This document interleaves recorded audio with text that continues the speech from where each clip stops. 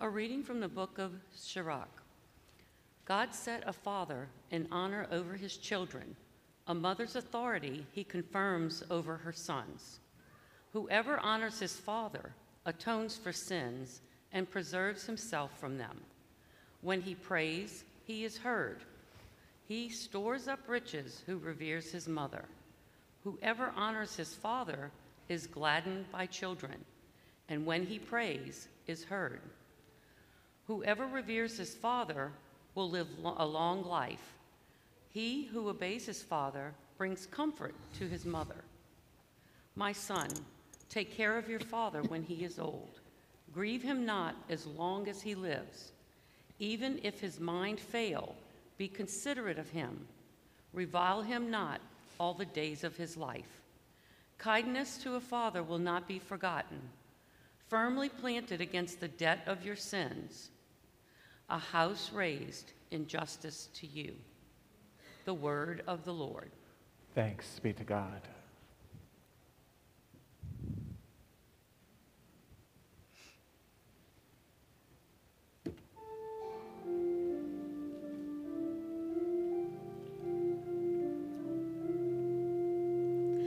Blessed are those who fear the Lord and walk in his ways. Blessed are those who fear the Lord and walk in his ways. Blessed is everyone who fears the Lord, who walks in his ways, for you shall eat the fruit of your handiwork. Blessed shall you be and favored. Blessed are those who fear the Lord and walk in his ways. Your wife shall be like a fruitful vine in the recesses of your home, your children like olive plants around your table. Blessed are those who fear the Lord and walk in his ways. Behold, thus is the man blessed who fears the Lord. The Lord bless you from Zion. May you see the prosperity of Jerusalem all the days of your life. Blessed are those who fear the Lord and walk in his ways. A reading from the letter of St. Paul to the Colossians. Brothers and sisters, put on as God's chosen ones, holy and beloved, heartfelt compassion, kindness, humility, gentleness, and patience, bearing with one another and forgiving one another. If one has a grievance against another, as the Lord has forgiven you, so must you also do. All over these put on love, that is, the bond of perfection, and let the peace of Christ control your hearts, the peace into which you were also called in one body. And be thankful. Let the word of Christ dwell in you richly, as in all wisdom you teach and admonish one another, singing psalms, hymns, and spiritual songs with gratitude in your hearts to God.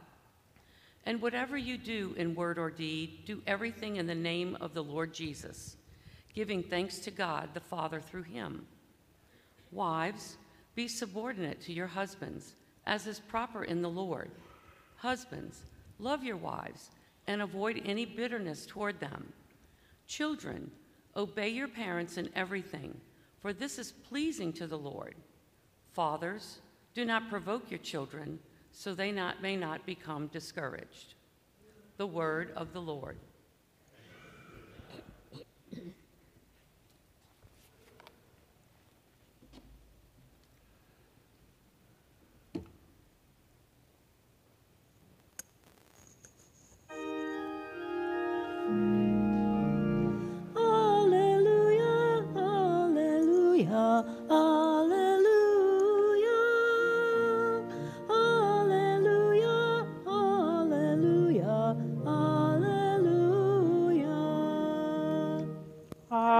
Alleluia, alleluia, alleluia, Alleluia, Alleluia. In the past, God spoke to our ancestors through the prophets. In these last days, He has spoken to us through the Son. Alleluia, Alleluia, Alleluia. Alleluia, Alleluia, Alleluia.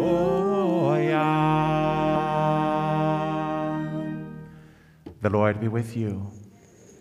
A reading from the Holy Gospel according to Luke.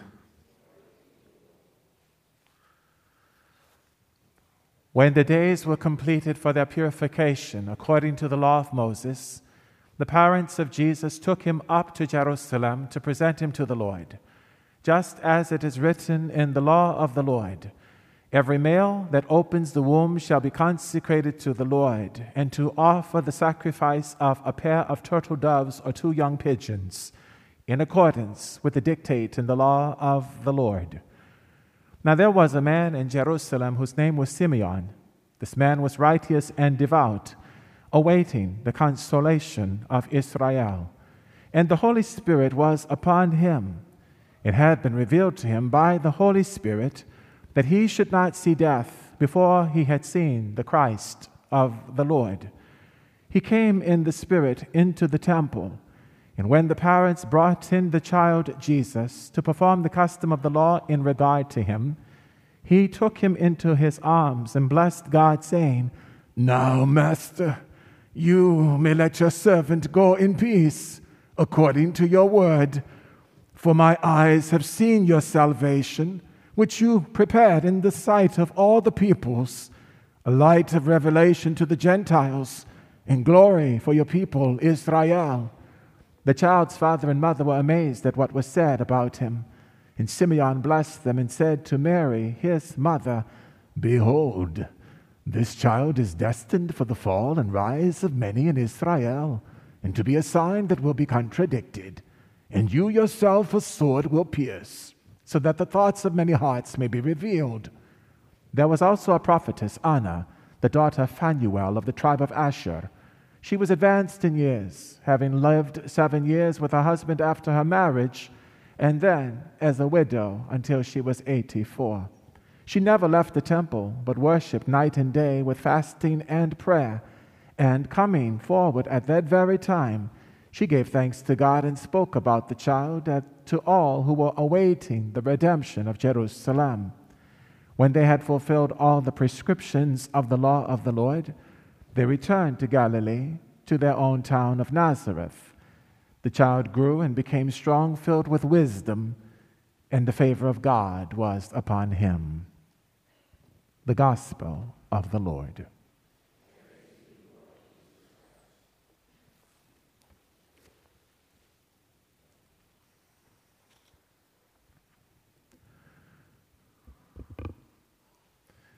When they had fulfilled all the prescriptions of the law of the Lord, they returned to Galilee, to their own town of Nazareth. The child grew and became strong, filled with wisdom, and the favor of God was upon him. As we come to this feast of the Holy Family of Jesus, Mary, and Joseph, we hear the description presented to us in this pericope of the Gospel of St. Luke. Everything is in accordance with ordinary procedure. The dictates of the law are what they are. Joseph and Mary are presented as obedient to the law of God.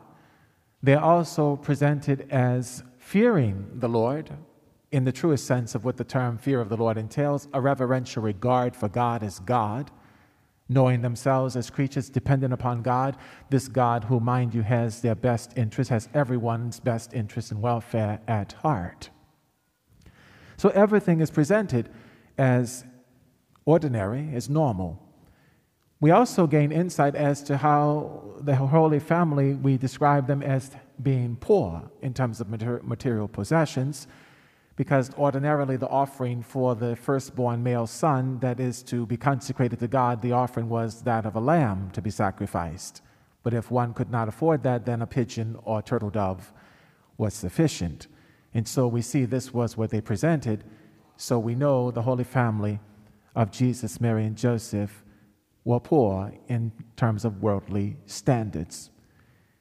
But where things take a twist is the reaction of the aged prophet Simeon and Anna the prophetess, 84 years of age, fasting and praying night and day in the temple, never leaving the temple. But it's Simeon who presents words, utters prophetic words over the child that bring about amazement or marveling in the hearts of both Mary and Joseph as they hear these words spoken. And you and I could rightly put ourselves in position and empathize and put ourselves in their shoes. That would be similar to a baptism. Everything is going accordingly, and then all of a sudden somebody just comes into the situation and says, "Father or deacon, may I take the child?" And this person then begins to utter some prophetic words. Everybody's kind of like, our eyes open up. We are amazed. What is happening? What are they saying here? And it's something worth noting, just as it was then. But I think the most telling detail of this gospel is the response of Joseph and Mary. What the gospel says happens after all of this. When they had fulfilled all the prescriptions of the law of the Lord, they returned to Galilee, to their own town of Nazareth. Wasn't no fanfare, no party, no big hey, hoo. It was just return home. We're focused on the duty we have. Their primary vocation is to enable each other to continue to persevere in holiness of life, to realize the vocation, the calling God has upon each of them. And we gain insight as to what that entails. Very practical, straightforward advice from the wisdom literature of the book of Sirach, chapter 3 today, verses 2 through 6, 12 through 14. God sets a father in honor over his children. A mother's authority he confirms over her sons. Whoever honors his father atones for sins and preserves himself from them. And when he prays, he is heard. He stores up riches. Who reveres his mother. Whoever honors his father is gladdened by children, and when he prays is heard. Whoever reveres his father will have a long life. He who obeys his father brings comfort to his mother. In actuality, when it says where it says referring to the mother, I'm trying to see here. When he prays, he is heard. He stores up riches. Who reveres his mother. So when he prays, he is heard. He stores up riches. Who reveres his mother. In other words, who glorifies one's mother. So the mother is always seen as a key, as a major key in the dynamic of the family, mind you, which is not a human institution. The family is a divine institution. God instituted the family unit. And you notice too that it's not, there is no shame in having a small family or a large family. Both are pleasing to the Lord. Both realities, family life mirrors the reality of God as a community within himself, a community of persons, Father, Son, and Holy Spirit. What's most important with God with regard to family life is that we are willing to be in step, that we see our relationships as complementary, not as competitive, not as something that we don't see each other in relationship to one another as having to conquer this or overcome this one or that one, but how can we bear with, how can we sympathize with this other? That oftentimes reminds me of where I'm still having to grow in the virtues that highlight, that characterize what it looks like to be a member of the household of God, of the family of God. This is one of the primary reasons God chose for his Son to come into the world in the context of a family. It's to show us what it looks like to live with mutual love one for another. You hear those virtues that St. Paul lays out in his letter to the Colossians. He uses the imagery of putting on something. Put on heartfelt compassion, kindness, humility, gentleness, and patience. bearing with one another and forgiving one another. If one has a grievance against another, as the Lord has forgiven you, so must you also do. So he knows that last one, forgiving one another, is probably the most challenging of all, and yet he gives us the incentive. Remember how the Lord has forgiven you. But we do see it's incremental. Each of those virtues, it's like an ascent. And I think about the scene of the gospel. Anna the prophetess, I would love to have known, what did she say? Can you imagine somebody who spent night and day fasting and praying in the temple, and she comes and utters these words, and we don't have any idea as to what she said. We hear what Simeon said. I was telling the Vigil Mass, I said, I'm going to look into the writings of Blessed Anne Catherine Emmerich. She there's 4 volumes of private revelations that Jesus conferred to her, and visions and details that are not captured in the gospel. And it's approved by the church. So I'm going to research and see if I find out if there's anything that she says. I'm going to come back and report to you what it was that she said. And I'm sure it would be of some interest to us, some value to us. But let's speculate. What might she have prophesied? What might she have spoken of regarding this child?